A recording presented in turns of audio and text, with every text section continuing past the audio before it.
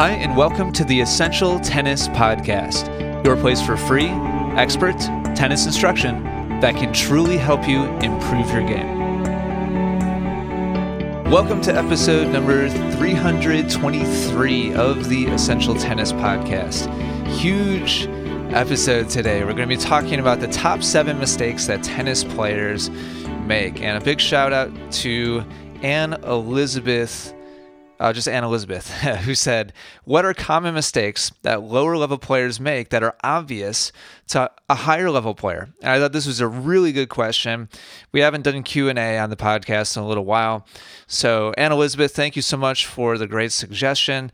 And I sat down, thought about it, came up with 7 different things that when you ask a 4-5 player or a 5-0 player or a professional player to watch somebody who's a beginner, maybe intermediate player, these are the things that, for me, jump out immediately and are probably the elements that make the biggest contrast right away in ability to play quality tennis.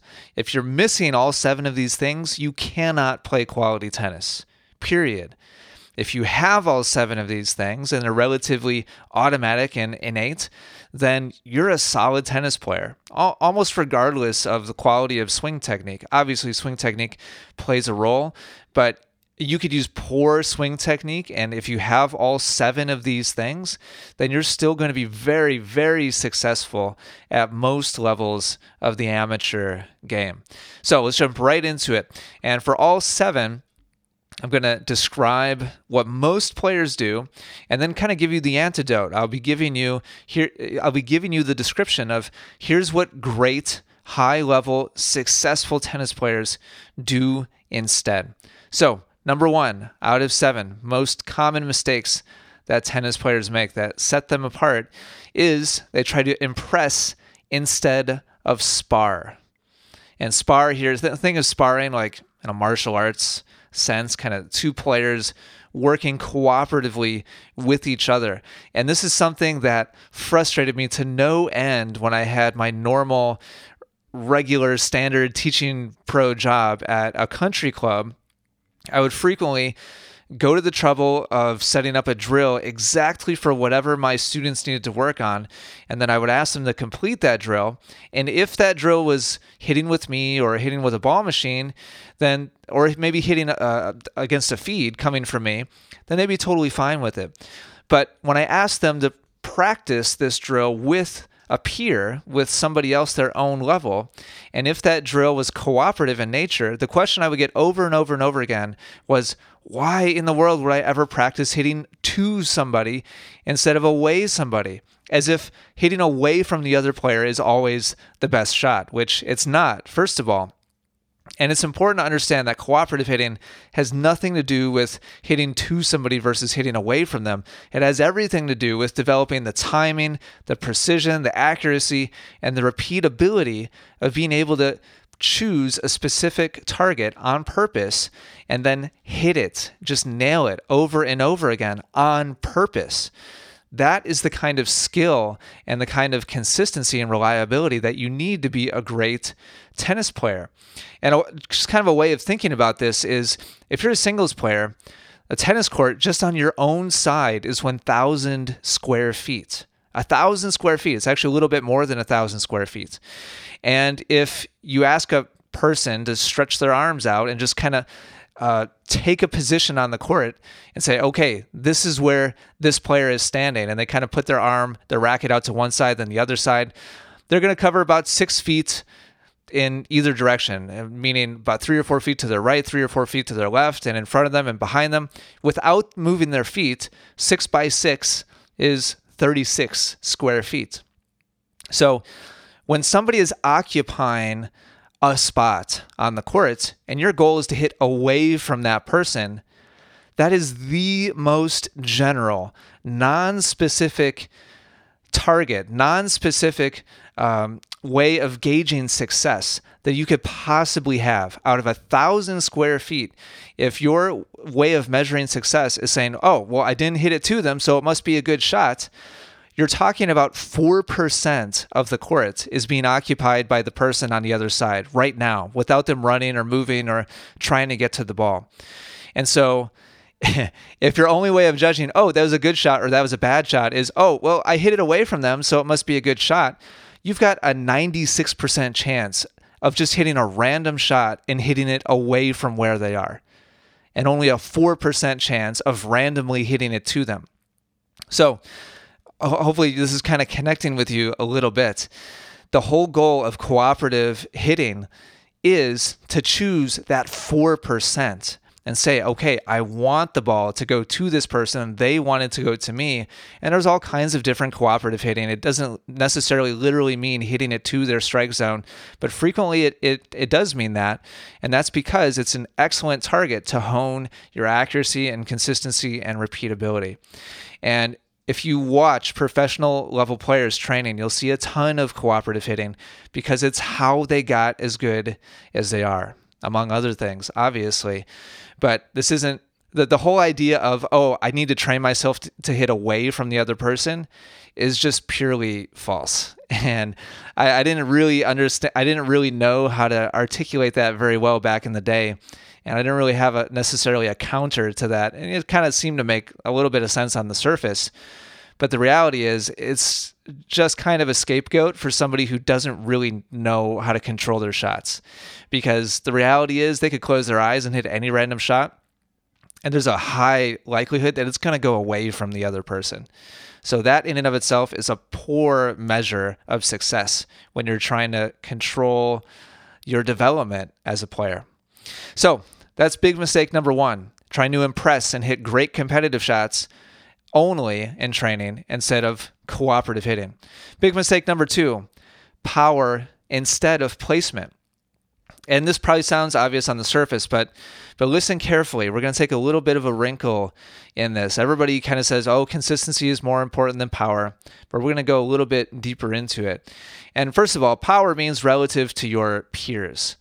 In other words, a powerful shot at a 3.0 level is not a powerful shot at all in the context of a 5.0 match. And I know that also kind of sounds obvious on the surface, but we'll get into it in a little bit more detail in just a second. Players with a low understanding of the game and how to be successful assume that the best possible shot in any given scenario must be the one that is hit with the most power. In other words, yeah, I know I should probably try to hit this spot, but if I could hit this spot and hit it harder, then that must be the best possible shot. And so lots of players fall into the trap of consistently trying to hit just to the very edge of what they could possibly control. And so they're just always pushing the envelope of their own shot tolerance when they see an opening in the court. And so that's kind of how they gauge whether or not they have an opportunity. It's like, oh, there's an opening over there, aka, oh, I'm going to hit it away from them. And then they layer on top of that, oh, if I can hit it away from them and I can hit it with a little bit extra power, put a little bit of extra mustard on it, then I'll absolutely win this points and I'll absolutely overpower this person and I'm going to win the match. On the other hand, players with an advanced understanding of how tactics work know that they can pick a target or a certain pattern of play or a certain spin or height or depth that makes an opponent uncomfortable and simply execute that one thing really calmly and coolly and relaxed over and over and over again to win point after point after point.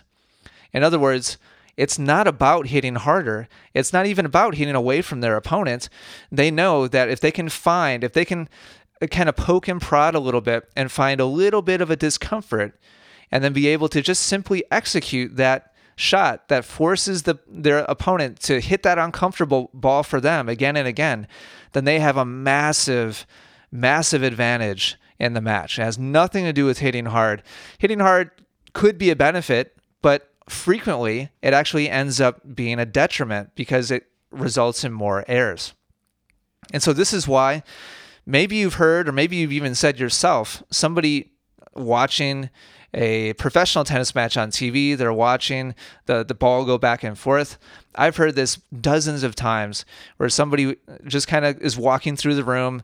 There's tennis on TV. They watch a point or two and they make the comment, why do they keep hitting back to each other? As there's kind of a cross-court exchange back and forth between both players. And it's because the players are following a geometrical pattern and they're playing for shot tolerance instead of playing for a kill shot. They're jabbing over and over again, trying to feel out the point. There's nuance to the point. It's not an on-off switch. It's not a binary thing of either attack or defend. There's a million shades of gray in between, and the two players are trying to vie for position and get just a little bit of an upper hand in the point so that they can tilt things in their favor. The truth is, most tennis points end with somebody making a mistake. So high-level tennis players with a really good understanding of the game, are constantly working for position in the points. They're not seeing an opening, because guess what? There's always an opening.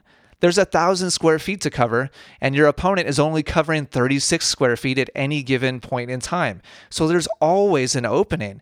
And it's a sucker play to see the opening and say, oh, there's an opening. I'm going to try to slap the ball to the opening, because it's always there, and you can always try it. But the fact of the matter is, most points end with somebody messing up for no good reason.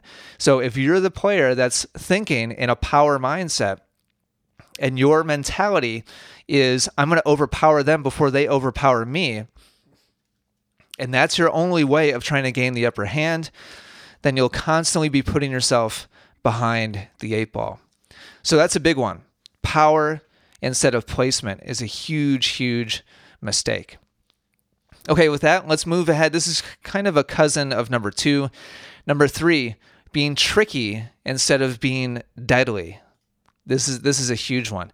Playing great tennis is not about fooling your opponents or faking them out or even being totally unpredictable. I feel like this is a really common attitude and misconception that a lot of players have. They feel like, oh, if I can just really keep my opponent guessing and they never know where I'm going to hit next, and I'm going to disguise my shots, and they're not going to know if I'm going cross court or down the line, or if I'm going to drive it deep or hit a drop shot or lob or hit topspin, then they'll be totally confused and I'm going to win the match. I'm going to win point after point. I'm going to win the match because they're just not even going to know what to do.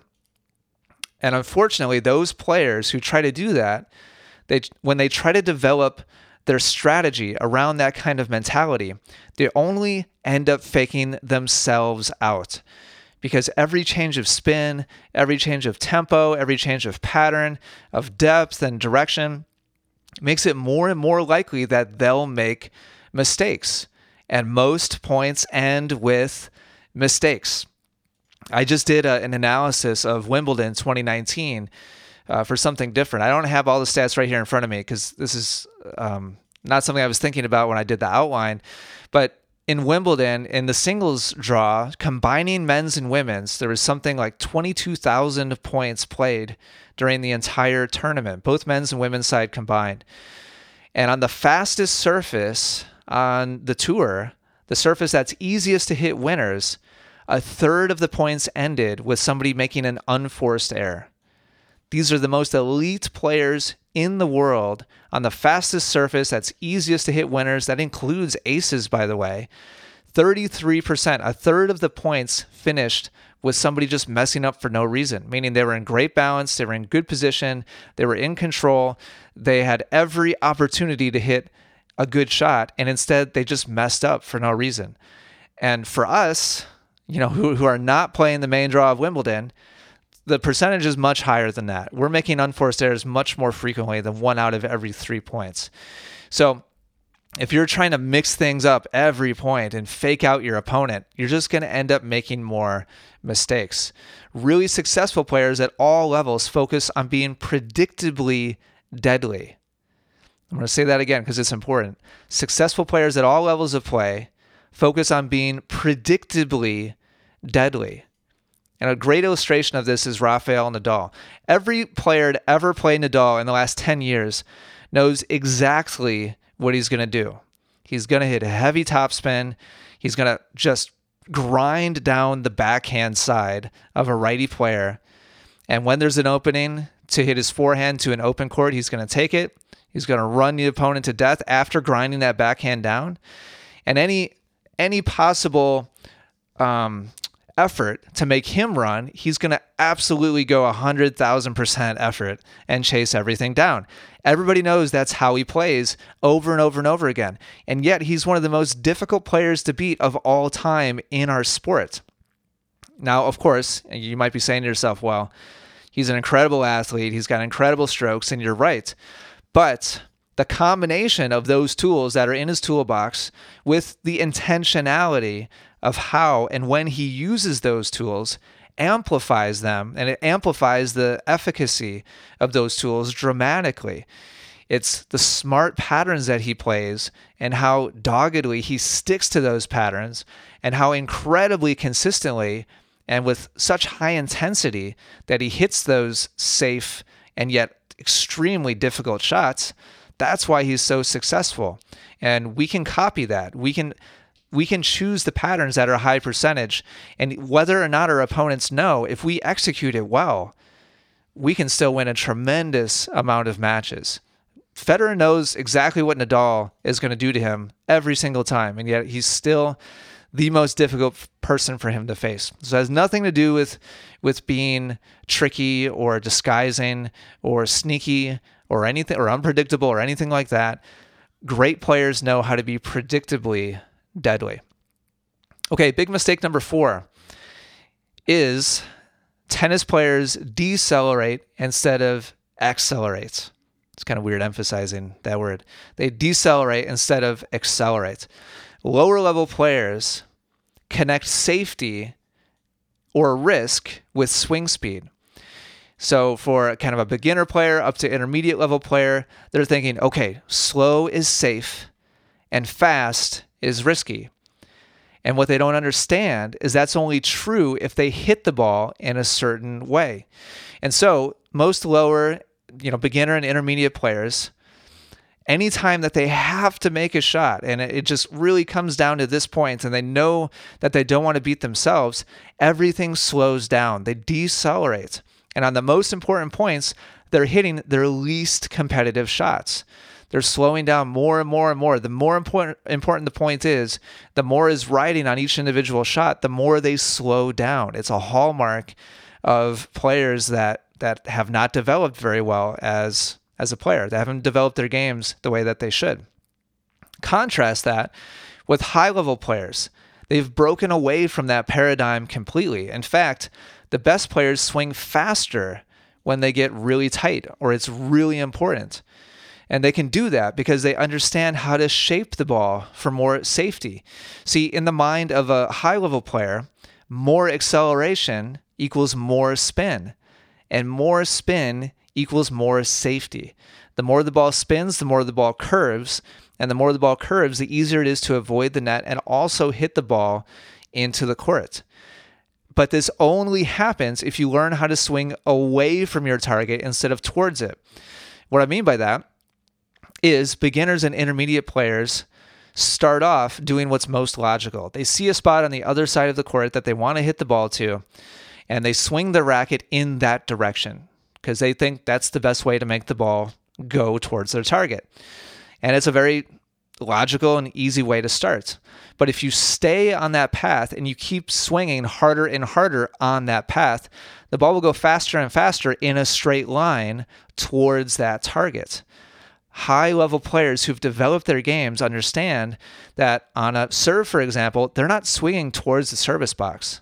They're swinging upwards and out to the side aggressively. And when I say up, I mean up, like away from the court, up towards the sky and up out to the right if they're a right-handed player. They're not swinging towards the box. There's energy moving towards the box, towards the service box, but it's not the direction that their racket is predominantly moving in. Whereas beginners and intermediate players swing towards the box, which means to be safe, they have to slow down. High-level players speed up for more spin. Low-level players slow down. And as a result, they can create more safety by looping the ball and just kind of tapping it over.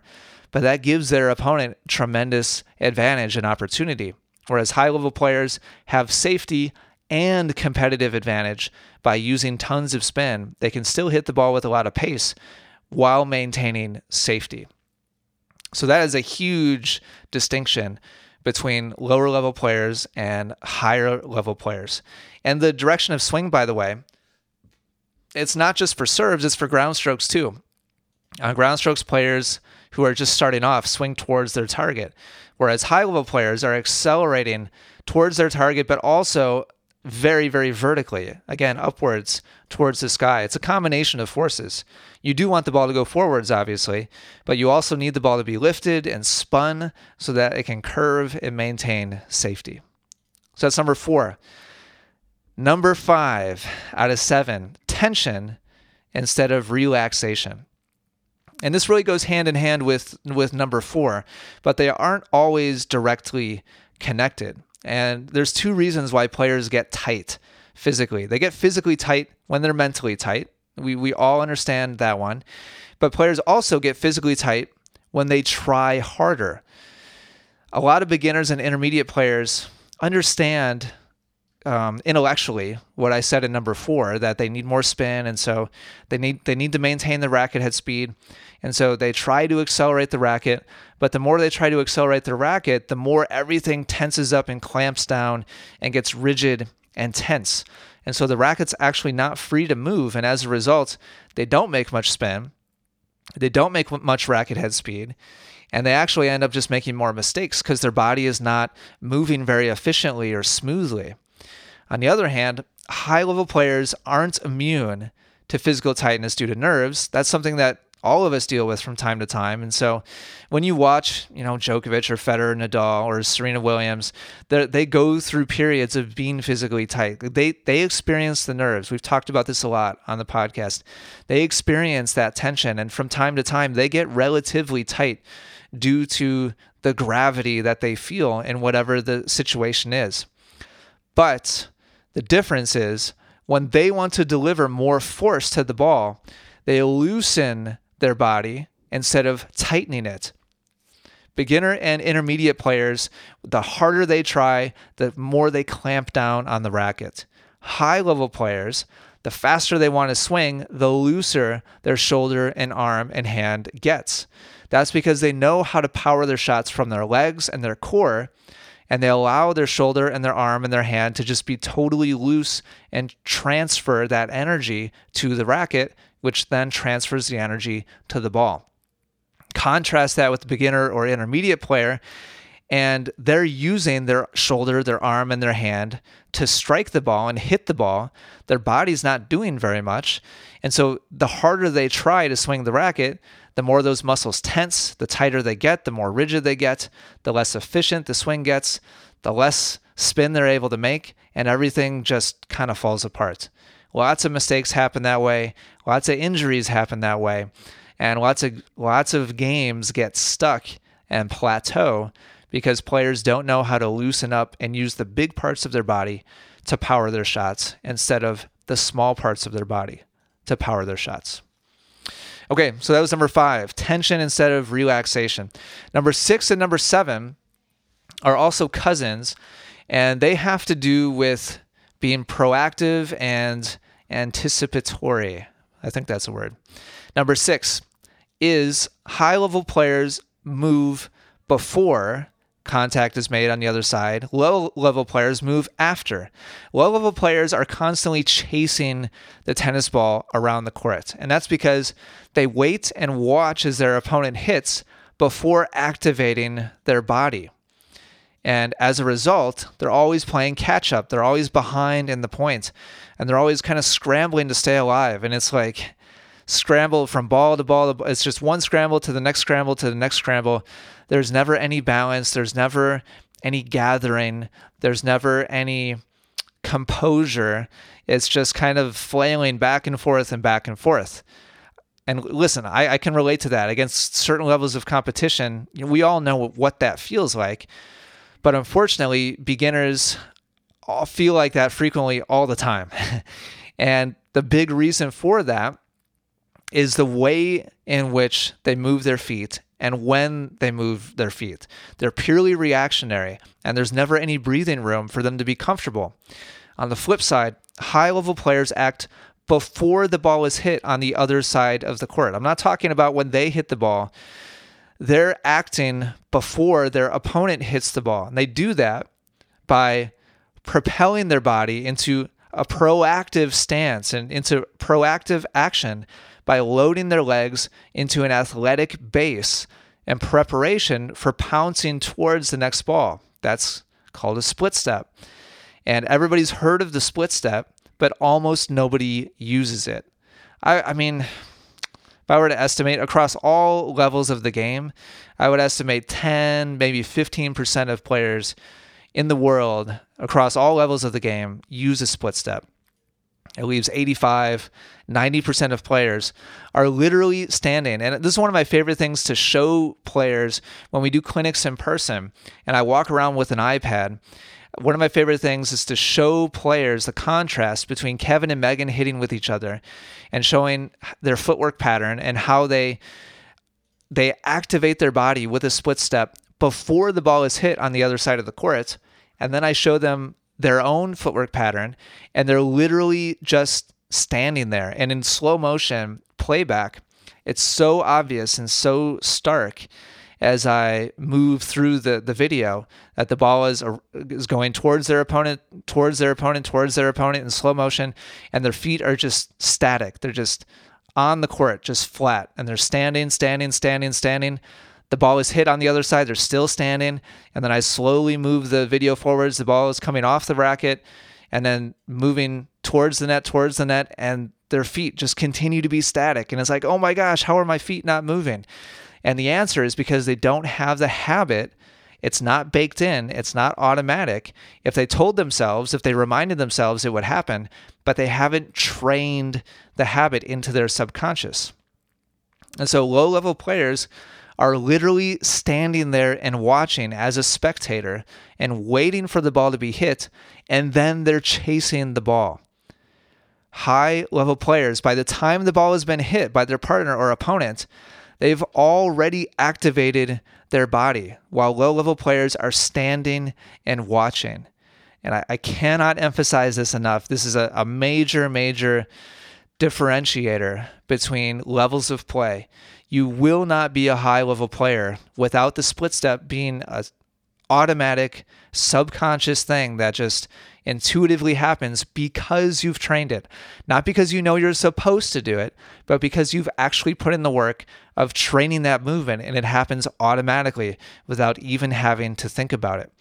So feet moving after contact instead of before is a massive difference between beginner and intermediate players and high-level players. And that brings us to number 7. Again, this goes hand in hand, but it's not the same thing. Beginners and intermediate players are reactive instead of proactive. High-level players are anticipating and positioning ahead of time, whereas lower-level players, again, are spectators, and they're constantly behind for a reason. That's because they're not positioning themselves in the right place before the ball is hit.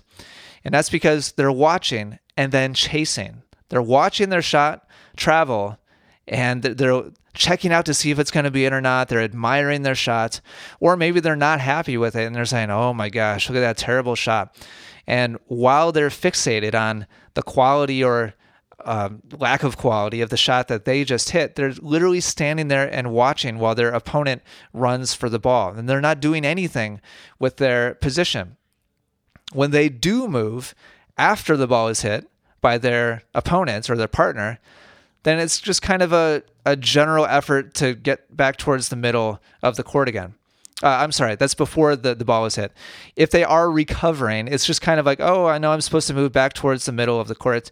And so there might be kind of a casual kind of drifting back towards the hash mark, towards the middle of the baseline if they're playing singles. There's no urgency about it. And they also don't understand that rarely should they actually be moving to the middle, but they should be moving someplace other than the middle to be in the best possible spot. On the other hand, high-level players, as soon as they complete their stroke, they're working hard with high intensity to put themselves in the optimal position before the ball gets to the other side of the court. And they're setting up shop in exactly the geometric middle of what their opponent could possibly do on the next shot. And that is usually not the actual middle of the court. And I'm not going to go into a lot of detail here, but long story short, the only time you should be recovering to the middle of the baseline is when the ball is in the middle of the baseline on the other side of the court. If your opponent is hitting their shot from right on the hash mark, then your ideal position should be on the hash mark, on your side of the court. But when the ball travels away from the middle, that changes the spread of the different shots your opponent could hit. And so your ideal ready position on the court, on your side of the court, changes as the ball moves from spot to spot over on your opponent's side of the court. So high-level players are aware of this, and without thinking about it, because they've trained it, they're automatically and with intensity and quickness and urgency moving themselves to just the right spot before the ball even gets to their opponent on the other side.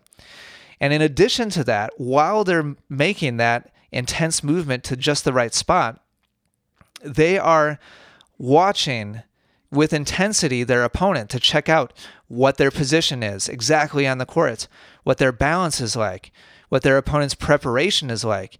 And they're kind of playing back through film in their mind of, okay, all of the times that my opponent has been in this position, hitting this shot and this kind of posture with this kind of preparation, usually the ball has gone to X, Y, or Z spot on my side of the court. They've tried to hit this shot in response.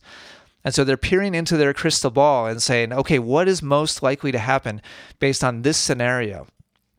And so not only have they physically moved themselves to the best possible starting position to respond to the next shot, but they're looking ahead mentally and anticipating what is most likely so that if and when it happens, mentally they're kind of already rehearsed what's going to happen next. They're already prepared for that shot. They're prepared for it positionally and they're prepared for it mentally. And remember, point number 6, they've already preloaded and pre-activated their body with a split step. And this is why great tennis players make the game look so easy. They're doing all of these things which beginner players don't even see. I mean, they kind of see the culmination of all these elements. They see the ease in which these different things, when combined, allow this person to get from ball to ball and just kind of float and glide across the court surface and just kind of magically end up being in the right place in the right time very frequently. And it's kind of a mystery to players who don't understand these different principles. And it's a huge differentiator. When you're watching somebody who doesn't do these things, they're just struggling for ball after ball. When you're watching somebody who does do these things, they are it's almost like they knew already, and that's because frequently they did. Plus, they already activated their body in the right direction at the right time, and so they just get to shots much, much more easily. So, quick review here. Number 1, they try to impress instead of spar. Number 2, they power instead of use placement. Number 3, they're tricky instead of deadly. Number 4, they decelerate instead of accelerate. Number 5, there's tension instead of relaxation. Number 6, their feet move after instead of before contact on the other side. And number 7, they're reactive instead of proactive. There's no anticipation. So, Anne Elizabeth, these are the mistakes that lower level players make that are obvious to higher level players. And these 7 things, if you can train these 7 things, again, independent of technique, your level of play will skyrocket. If you're not doing any of them now, if you just add 1 or 2, it'll make a dramatic difference. If you can get just kind of a basic understanding and execution of all 7, it will absolutely transform your ability to move and play and hit the ball smoothly and efficiently and be in the right place at the right time. Choose smart targets. It's really a little bit of everything here. So I hope you've enjoyed this. And Elizabeth, thank you for the great question. Thank you for listening. If you hear my voice right now, I appreciate you. I hope this helps you. enjoy the game that you love even more. For more free, game-improving instruction, be sure to check out EssentialTennis.com, where you'll find hundreds of video, audio, and written lessons. Also, be sure to subscribe to Essential Tennis on iTunes and YouTube, where we are the #1 resource in the world, providing passionate instruction for passionate tennis players. Thank you so much for listening today. Take care, and good luck with your tennis.